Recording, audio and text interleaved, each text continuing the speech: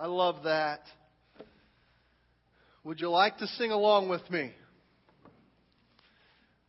If you would ask the people who know you best, the people that you rub shoulders with, that you do life with, would you like to sing along with me the tune of my life? What would they join in singing?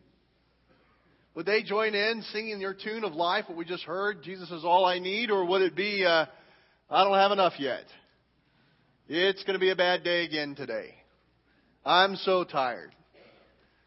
Man, that was good teaching and theology for us right there.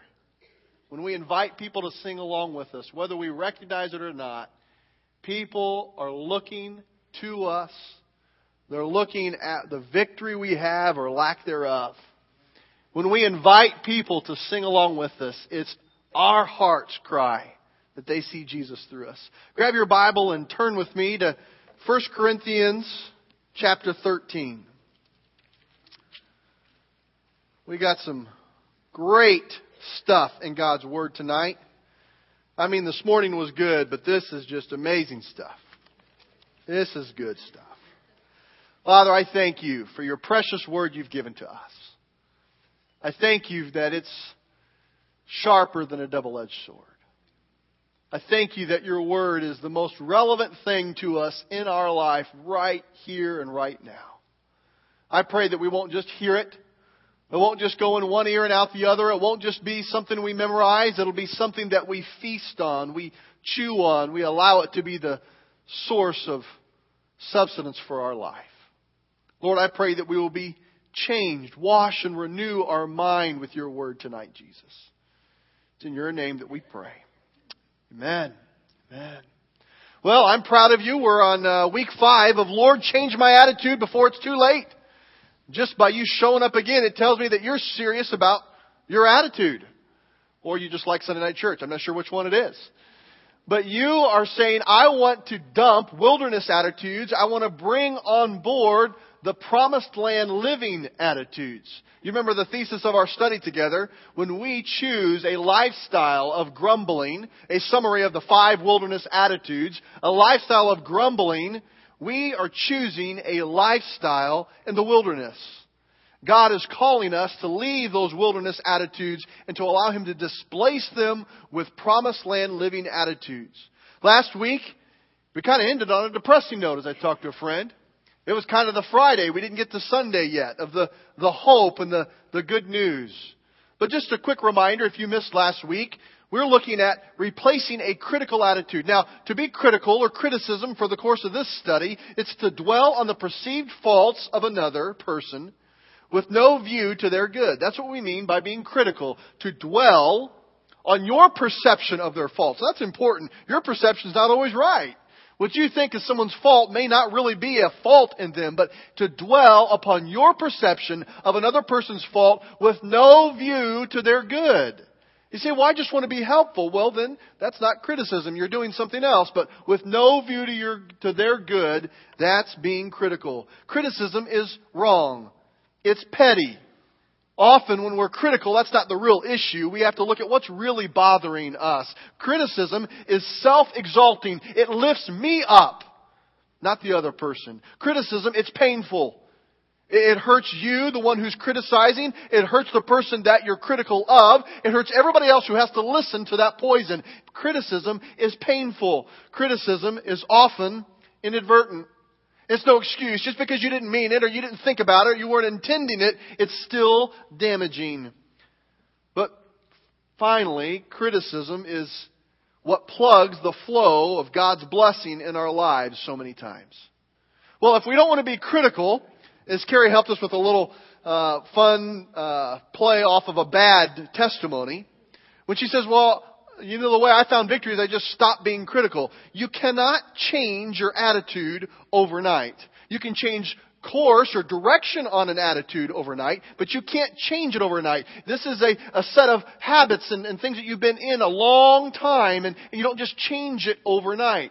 You don't just say, I'm going to stop being critical. That's not how it works. But God gives us another attitude to displace that. And tonight we're going to look at an attitude of love. We've got to displace this critical attitude, this fault fault-finding, negative, always harsh with other people attitude with an attitude of love. Now you may be thinking, well, Pastor Brady, I know about love. I've heard all this. Love your neighbor as yourself, and the greatest of all these things is love, and by your love, all men will know that you're my disciples by the way you love one another, and greater love has no man than this, and this isn't new. How is this going to be helpful to me? I know that I'm supposed to love. Well, you're correct. This is not brand new information.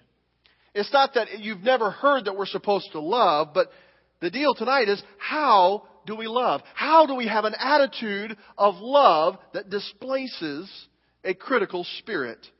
See, God's Word, it doesn't just tell us what to do. It tells us how to do it. This is not just a what to do thing. It's also a how to do it. And tonight, I believe that no matter how long you've walked with God or how short you have walked with God, He wants to stretch us in the area of understanding and putting into practice what it means to love the way He loves. Look with me at 1 Corinthians chapter 13, verse 1 and 2. Now, how many of you, when you hear 1 Corinthians 13, you just think about a wedding? Anybody else think about a wedding? I mean, I can just see it right now. We're at a wedding, and it's just kind of read like a poem, and it's so nice, and you just kind of like, oh, where's the bride? She's dressed so good. And it's a very appropriate passage to use at a wedding, I guess, but we have missed the context, I think, of what this is all about. Let's look at it. 1 Corinthians 13, 1 through 2. This isn't just some kind of romantic poem. There is powerful truth here. If I speak in the tongues of men or of angels, but do not have love, I am only a resounding gong or a clanging cymbal. If I have the gift of prophecy and can fathom all mysteries and all knowledge, and if I have a faith that can move mountains, but do not have love, I am nothing. See, all truth and no love is brutality. If we have all truth but no love, it's brutality. Write that in. It's brutality. Now, the church in Corinth had a lot of things going for it. Contrary to what we hear a lot sometimes in teaching, they weren't just downright horrible people all the time. The church in Corinth had a lot of things going for it. They had many spiritual gifts, according to 1 Corinthians 1:7. They had good doctrine, according to 1 Corinthians 11:2. The problem was that love was absent in their midst. Now, the best and most simple definition for love is God Himself. Listen to 1 John 4, 7 and 8. You may want to jot this down, but listen to this. Dear friends, let us love one another, for love comes from God. Everyone who loves has been born of God and knows God. Whoever does not love does not know God, because God is love. Down a few verses, 1 John 4:16. And so we know and rely on the love God has for us. God is love. Whoever lives in love lives in God, and God in them. This love is a flat-out supernatural thing. Now, if we're going to displace this critical, fault-finding, negative, always down on other people attitude, we've got to get clear from the start. This is not Brady's love. This is not your love. This is displacing it with an attitude of God's love. You don't have what it takes to love the way God loves. I don't have what it takes to love the way God loves. This is a capacity to love that you and I don't have. It's a capacity to love that pushes out this wilderness attitude of being critical, and it's ushering in this promised land attitude of God's love, and you don't have that capacity. Say that with me. I don't have that capacity. Say it. I don't have that capacity. Well, you say, well, how do you know? Well, you look kind of human to me. Well, most of you anyway. We don't have the capacity to love on our own the way this passage is talking about. And so if you're going to displace this critical attitude on your own with your own love, you'll be even more critical through your pseudo-fake love than anything else. But this is about God's love. One of the Greek words for love in this passage specifically is agape. Now, this is not the Greek word that talks about a sensual love or a love that's based off of feeling. No, this is a choice. It views love as a decision or an act of will. As simple as I can put it, agape love is you before me. Write that in. When we're talking about love, this agape, this biblical love, this God-given love, it is you before me. It's this attitude of love, putting somebody else first, which displaces this critical spirit in us. Now, so often when we say, I love that person, we are saying the exact opposite of what biblical love is. I mean, think about it. What we're saying is, hey, the sum total of everything about you all mixed together is really working for me right now. And I love the way you make me feel. In essence, what you're doing, who you are right now, really makes me feel good. And I love who was most important is me. And so when I say I love this or I love that in a worldly sense, it's the exact opposite. But this is not you before me. It's a selfish way. Most of us, we fall into this trap when we think about love for somebody else. I love how you're working for me at the moment. Now, we know this is right because think about our speech pattern. When someone is no longer working for us, they're no longer pleasing to us, we find our speech of how we say we love them begins to dwindle. Oh, I just love that person. They have such a vivacious personality. They are such a warm person. They make me feel so good when I'm around them. Well, what happens when they're off their game and they have a bad day? I mean, I don't want them to get hit by a Mack truck or anything, but I don't know that I'm just like loving them a lot right now. God says, my love is you before me. It's not about my feeling. It's about that choice. Let's look at 1 Corinthians 13, 1 and 2 again. If I speak in tongues of men. Now this passage, I want to argue, this is not talking about some kind of a prayer language, and I'm not going to get into that whole thing right now. But in essence, what's being said here is, if I would speak in the best language of men, if I would have the best communication skills of men, no. Something better than that. And if I would speak in the best tongues of men or angels, the very messenger of God, if I would be the most eloquent communicator of all men, of all angels, and, read on, what does it say? But do not have love, I am what? A resounding gong. I'm a clanging cymbal. What the author of this passage is saying is, no matter how eloquent you are, no matter how much truth you proclaim, if you do not have love, you are just a resounding gong. One of the reasons I love teaching and preaching with you guys is I love you. But I just want you to imagine if you were pretty confident that I not only didn't love you, I didn't care about you, and I just didn't like you. I mean, no matter what I'm saying, no matter how much truth it is, it's just clang, clang, clang. Do you know anybody in your life that they best resemble just a noisy gong? Now, don't point at them if they're here. I just want you to think about it. We have people in our life that we go, that is them. I mean, there is no love. They have answers to everything, but they're just noisy and it's just irritating, and they are worth nothing in this category of love. Now, what this passage is telling us, it's not saying that love is something that's helpful. It's not just some kind of side thing that we tack on with the main course of whatever else is going on. It says, if I don't have love, let's read on, verse 2. If I have the gift of prophecy, I can fathom all mysteries and all knowledge. If I have faith, I can move mountains. But if I don't have love, I am nothing. Now, if I have all this great knowledge, all these wonderful spiritual gifts, I have great eloquence in proclaiming the truth, but I have no love, does my report card get a B? No. Maybe a C? No. Do I get a D in this category? No. Do I get an F? No. An F, if you've ever gotten an F, you get some points. You got 30% or 20%, but you get something. You get how much? You get 0. I am nothing. Without love, nothing holds true. The number one perception that people have of people like you and I, the world around us, when they think about us, one of the number one perceptions they have about us is they often think of us as Bible thumpers. They just think that we just want to hit people over the head with Scripture and just beat them down. Now I want to act this out. Why don't you come up here? I'm just going to smack you with... No, I won't do that to you. And in all seriousness, that's what their perception is. Whether it's right or wrong, their perception is that we just get so excited about cramming the Bible down their throat and just beating them up with Scripture. And you know what? My experience has been that their perception is not always that unfair. I've met a lot of Christians who really enjoy just kind of beating people back and forth with God's Word. And there's not very much love in their life. They love to hang on to truth, but this aspect of love, they sidestep that.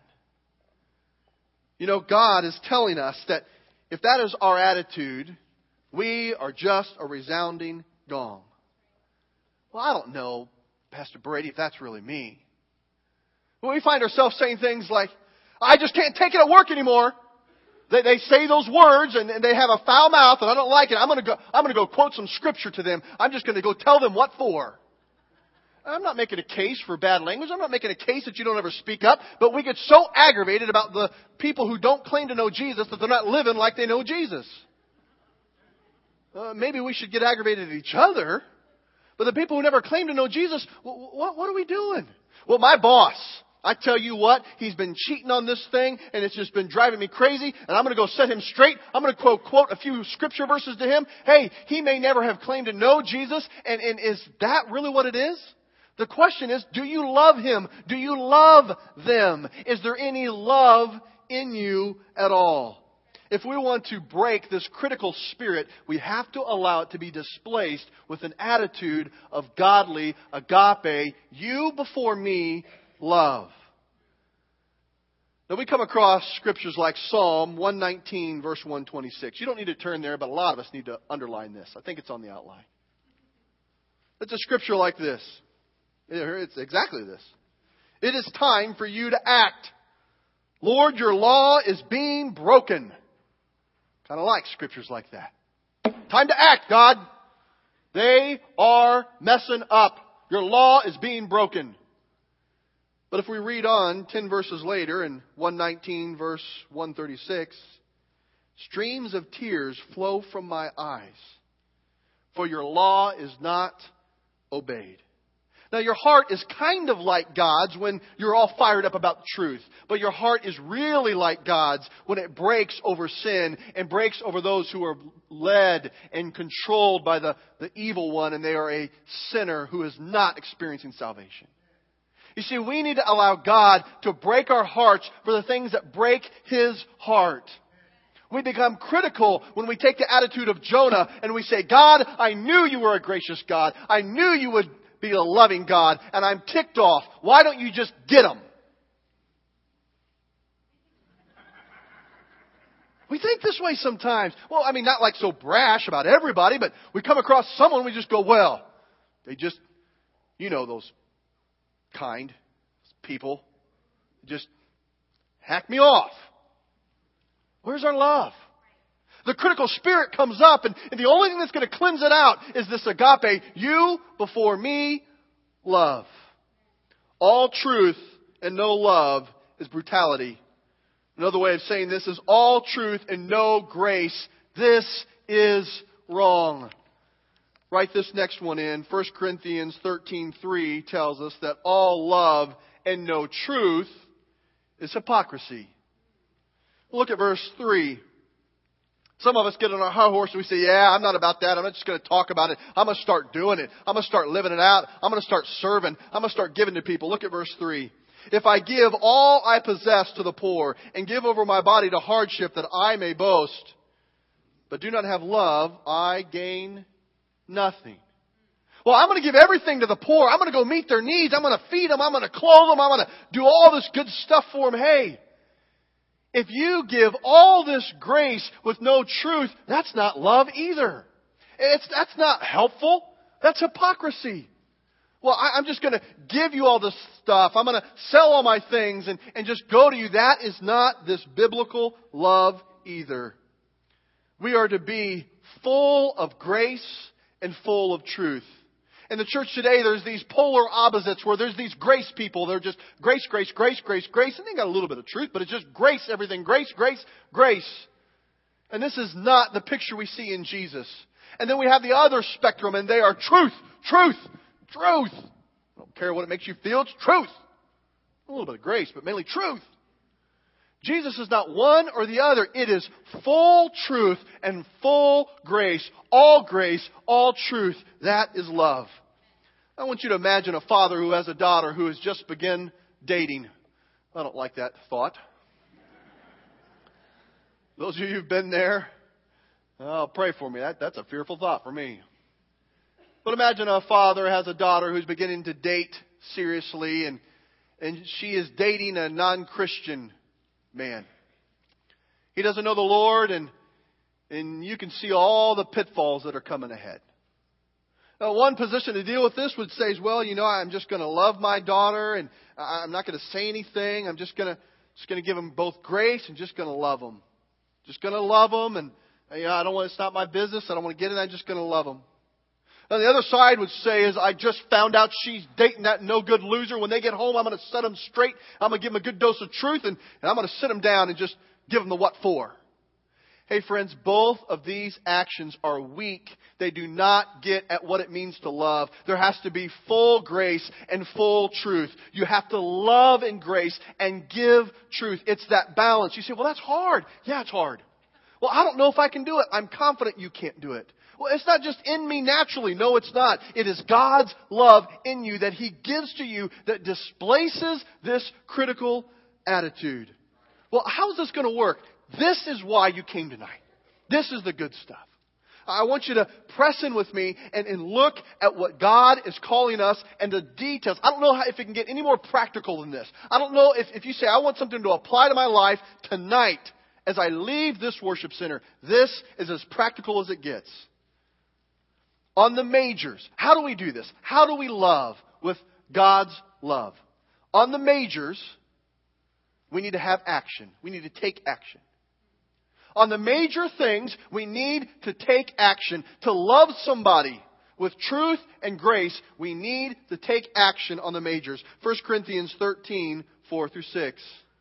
Love is patient. Love is kind. It does not envy. It does not boast. It is not proud. It does not dishonor others.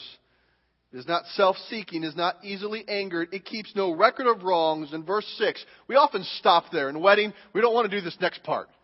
This is just, that's good. Look at this next part. Love does not delight in evil, but it rejoices with truth. There's a rejoicing in truth. Love rejoices in the truth. And on the major things, we need to take action.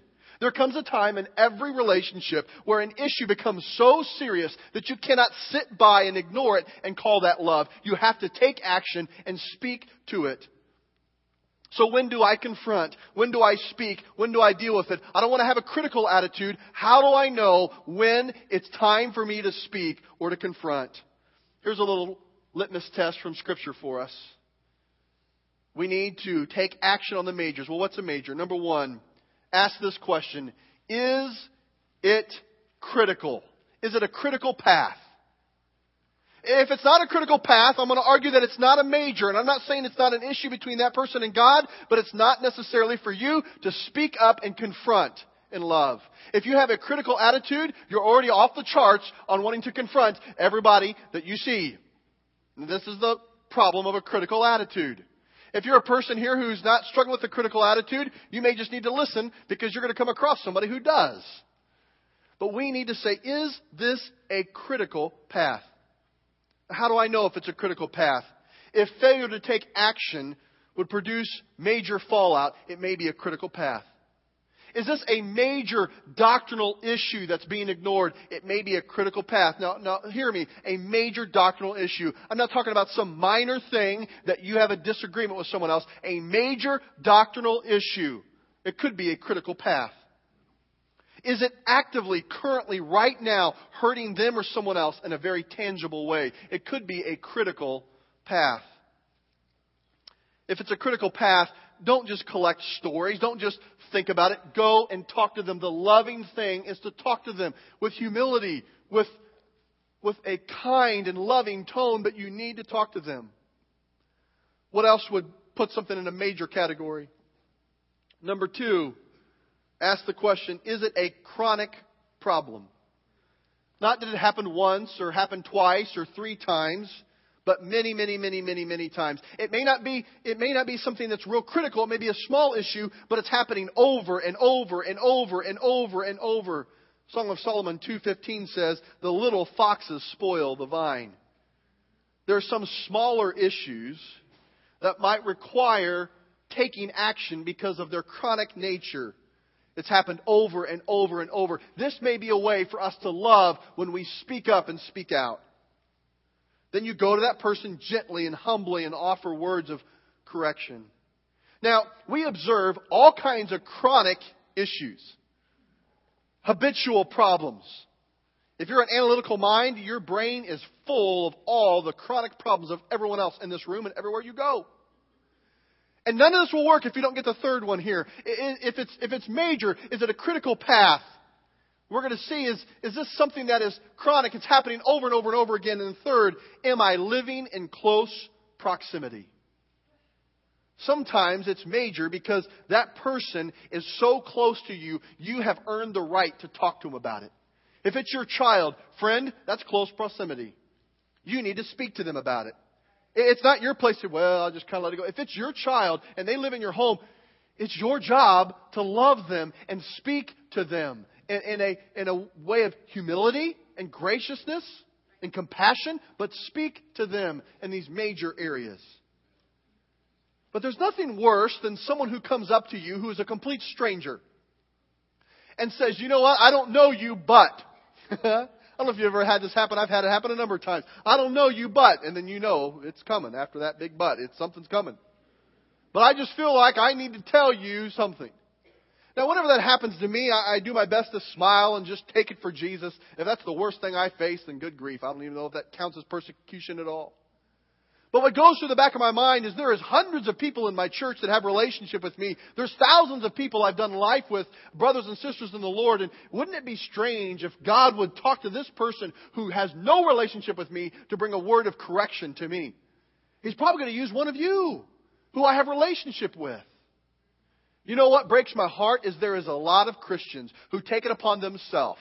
They feel like they are the lifestyle police. And any person they see, they think they're going to help them. And they're going to go up. They have no relationship with them. And they want to tell them what is wrong in their life. They don't have any relationship. And worse yet, they don't want a relationship with them. Even if one opened up, they don't really want to. They just want to tell you what's wrong. Friend, I'm convinced that this is not God's love. This is not you before me. This is, I've got to speak the truth. Not because I want you to be helped, but to be honest, you know what this is? I see something that's not right. I'm uneasy with it. I don't want to be uneasy. So I'm going to vomit on you.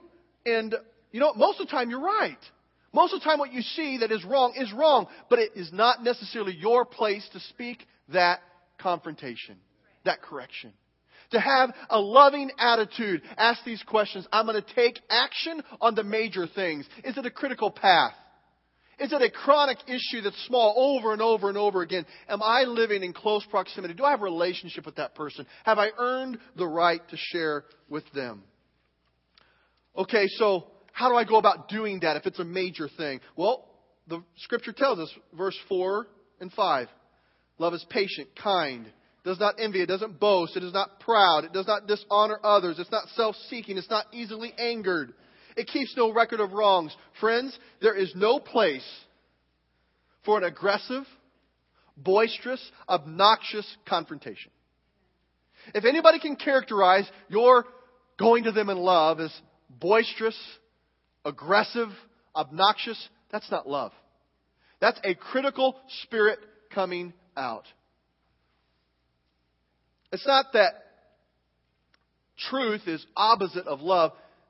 Truth is a part of love. Now, if you're angry with this person or about this issue that you're going to talk to them about that's a major thing, I want to say you're not ready to talk to them yet. Love is not angry. It doesn't return the same evil back. Love is not overly negative. Love is not coming to settle a score. I just need to tell you, I have close proximity to you. This is a major thing. I need to tell you because you have hurt me so bad. I'm going to tell you in love what's going on. Hey, friends, God needs to bring healing to your heart first. When I'm going in love, I'm not coming to say, I need to tell you because what you've done for me. That's not you before me. I'm going to say, hey, listen, you know what? Could it be that this is something going on in your life, and I don't want this to continue to happen for you. It's hurting others, and it's going to hurt you. When we're loving, it's putting the other person first. But the enemy gets us trapped into being this lifestyle police for every person who's not under our authority or our care. We begin to say things like, well, I just need to say it to protect my family. I need to say it to protect my church. I need to go to that leader or that person and say, for the good of the church, I just need to tell you how. Really? Really, really? In love, it's you before me. Now, sometimes when you're in authority, there's correction. But in love, I'm going to you saying, hey, I have your best interest at heart. I need to share this with you. On the majors, we need to take action. You say, well, Pastor Brady, all that talk on that, you're probably thinking there's a lot of action that needs to take place tonight. Let's go do this. Look around. Somebody you can confront. Friends, I don't believe there's a lot of action we need to take in this category. If we're battling a critical attitude, no doubt today, this day, there's over 100 things that could have ticked you off, could have aggravated you that you saw that's just not right. I saw it at church, saw this here, and I went out to lunch, I saw it here, I went to my neighborhood, I saw it there, I talked to my spouse, I saw it there, I talked to the kids, I saw it there, and out of the 100 things, maybe there's 2 or 3 that God's calling you to take action on. See, we want this love to displace that out of our heart. Well, what do we do with the other things, the minors? On the minors, we're called to have acceptance. Write that in, acceptance. What do I mean by acceptance? Well, what are the minors? Cultural differences. It would be great if we could load everybody up in a plane and we could travel overseas and go to another country and see other brothers and sisters and see that they love the same Jesus with the same passion or greater, and they do things different than us. And many of you have had that opportunity, and here's what breaks my heart. We can give all kinds of acceptance to them because they do it different over there, but a cultural difference here, well, I'm not going to give you grace for that. That's something that I'm going to make a major when it's really a minor. The minor things, if it's a cultural difference, friends, we need to love one another and allow our critical attitude to be displaced by accepting one another for who we are. Cultural differences. You know what? We go overseas and we listen to some tribal music and we say, isn't that great for their culture? But when we think about our culture, we say, I don't know if I like that music. I don't know if I like that preaching. There's a particular way to have preaching. And I want it to be this way. There's a particular way to do age-level ministries and it needs to happen this way. Friends, let's be honest. This is not a major. Let's call it what it is. It's your preference. It's okay to have a preference. I'm not saying you shouldn't have a preference, but your preference and my preference, that's not a major. On love, we're going to bring acceptance with one another. That's the second one here. It's personal preferences. It's how somebody should dress or how somebody should look a certain way. Now, there's a place for us to teach from God's Word. Well, this is going to be fun. I can tell. I can see it in your eyes. There's a place to talk about it in God's Word. Whenever we talk about dress in God's Word, you know what I think it says? Wear whatever you want to, just wear enough of it. Just wear enough of it. Modesty is a biblical issue, but everything else is preference. Now, hear me. Preference is not bad. It's not bad. But we need to call it what it is. It's our preference. And in our culture, there's some things where preference matters. Okay? There's some things that matters. If I go into Burger King and I don't have a shirt on and I try to order, they'll say, hey, you got to wear a shirt to order here. After they throw up and say, you're like a white whale. Don't do that. But this isn't a biblical issue. This isn't a God-sin issue. This is a cultural issue. And in our culture, we deal with cultural things. But let's not call it a God thing. This is not a major thing that we split over. We deal with this in a cultural way. And there's preferences, and that's okay. But let's call it what it is. And it's not just preferences. There's personalities. If you're dealing with a critical spirit, it may be some cultural issues that get you all riled up. It may be some preferences that get you riled up, and that's okay. Don't misunderstand me. Preferences are fine, but deal with them as they are. They're minors. They're not the major. Personalities. There's some people that you're going to meet who are just not like you. extroverts and introverts.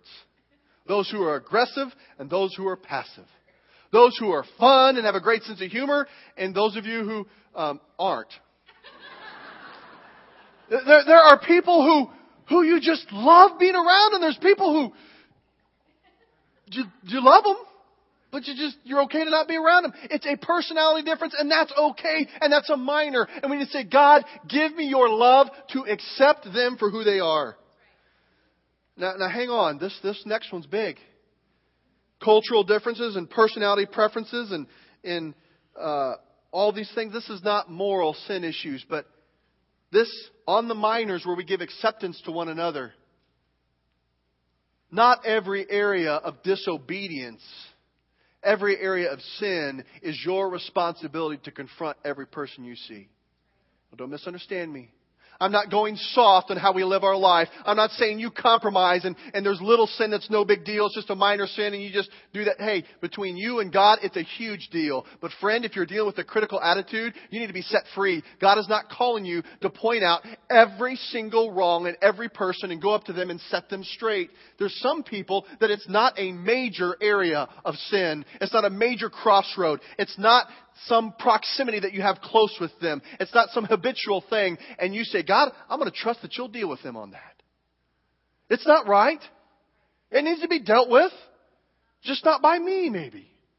Just not by you. You want to get over a critical attitude, you have to have categories of things that are right and are wrong. That's not up to you. The person dealing with a critical attitude struggles with this because I think I'm God's gift to lifestyle policing. When you're in great close proximity, your kids, your family, God is calling you to speak. When you're in authority over another person, God is calling you to speak. But friends, there's so many times we put on the hat that is not ours to wear. And what we're saying may be right, but it's not in love. Love is patient. What does it look like when I accept you in love? You before me. Love is patient. Persistently compassionate in the face of opposition.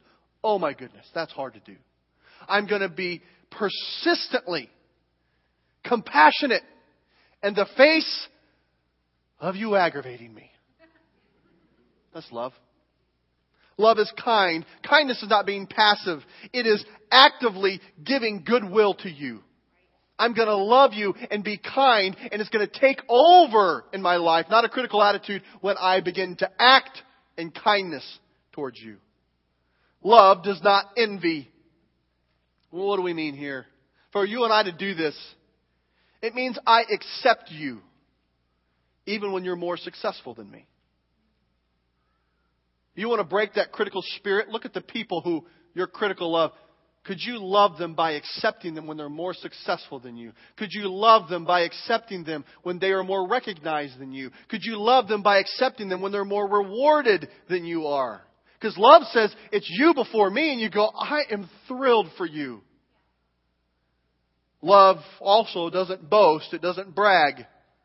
We sometimes get the first one of, you know what? I'm not going to envy that brother or sister, that family member who's recognized when I'm not, and I know I need to love them. But what happens when the table are turned? What happens when you're achieving things that others aren't? What happens when you're finding success that others aren't? Does everything change? Do you view everybody else as just kind of like these good-for-nothing losers? What about the people who you were peers with, but you have had great success, and for whatever reason they haven't, and do you still love them? This is what it means not to brag. It says, I accept you even if you're not as successful as me. I accept you even if you're not recognized as much as I am recognized. I am not going to say anything that would intentionally make you uncomfortable by drawing attention to what I have been blessed with. This is love. You before me. You want to displace this wilderness attitude of being critical? Well, I'm not so sure now. Well, it's through this attitude of love. Look at verse 7. Love bears all things. It bears the weight of a misunderstanding.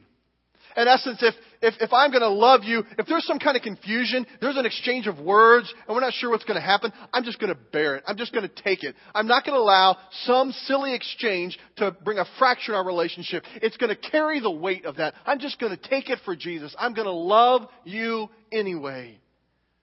Love believes the best about other people. If you're dealing with a critical attitude, you're going to find that it's like a magnet. All these people who want to gossip are going to come to you. You're fertile ground. You're fun to gossip to because you're going to jump in on a few things they didn't think of. If you want to allow love to take over, here's what you got to do. When someone comes to you and say, oh my goodness, did you hear what happened with Carrie? Let's pray for her. So let me tell you everything so we know how to pray for each other. That's how we code it. Just stop right there and say, yeah, I know Carrie. She's one of my best friends. I'm believing the best for her. They share some kind of juicy gossip. You say, that's not my experience with her. I've not seen that. If you do that over and over, you know what will happen? People will stop gossiping to you. It's no fun. You take all their joy. But if you want to break free from that, you've got to allow that love, them before you, to take root in your life. Love hopes all things. This is a good test. If you're confronting someone on a major issue in love, what's your hope for the redemptive thing? If you're going to go talk to someone about something that you're going to confront them in love, and you have not allowed your brain to go, what would be the best God outcome? How could God be glorified by the end of this conversation? Well, I didn't think about that. I just thought I needed to tell them what for. That's not love. Love hopes for the best for them. It's not unrealistic.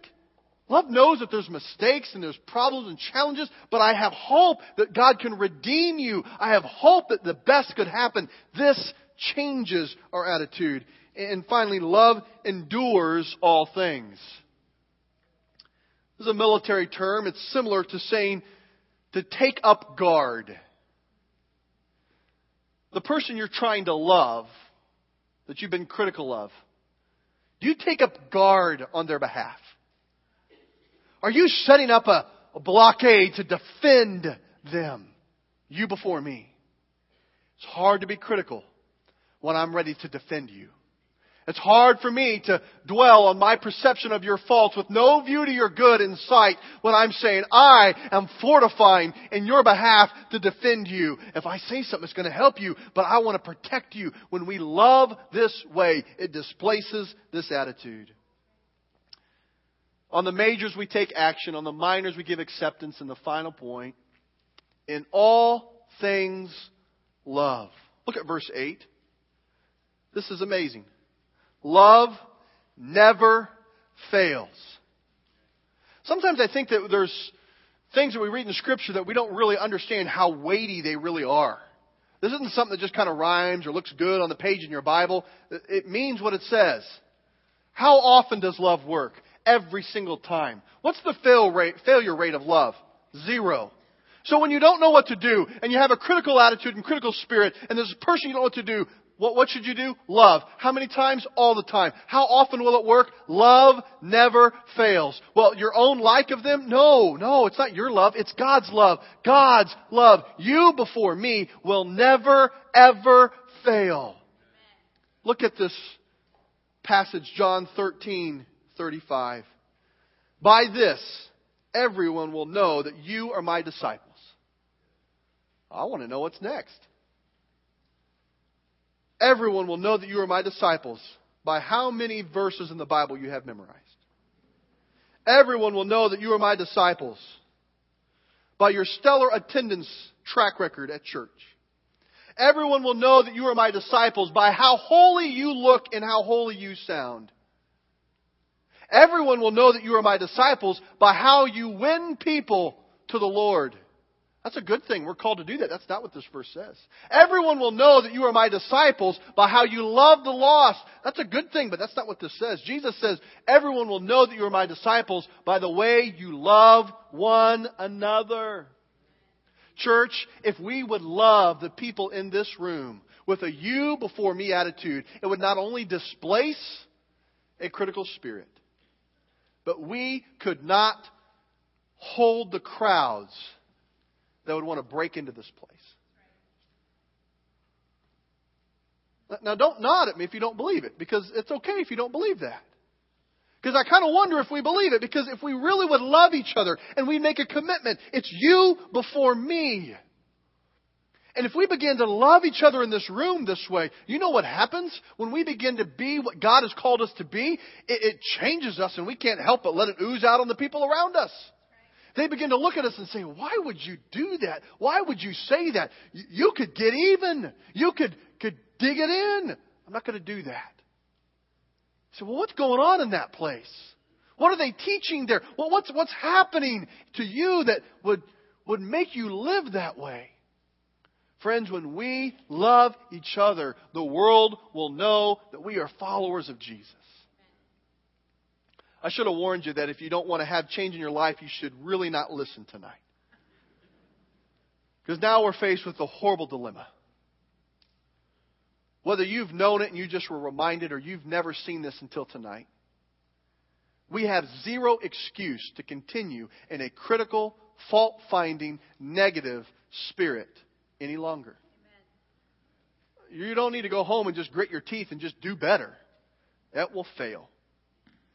But we need to say, Jesus, I need you to give me your love, your agape love, you before me, for the people in this room, the people in my house, the people at my job. God, would you teach me to love the way you've talked about? There's freedom in your heart, and that promised land living begins to explode in your life. Let's pray together. Father, your word is so good. We drink it up tonight. God, I pray that you'll take the massive, for sure, insignificant words that I've shared, but take your word and allow it to come through strong and bold in our hearts tonight. Lord, I pray that we'll never be the same for the truth that you're impressing, you're stamping on our hearts. God, I pray that we will love more than we will correct. God, I pray that we will not be a resounding gong. Lord, we know that we have to have truth and grace, all grace to be loving. But God, I pray that you will rip from us a critical attitude that wants to pick out the speck in everybody else's eye and not deal with the plank of a lack of love for our brother and sister. Thank you, Jesus, that you didn't ask us to do this on our own.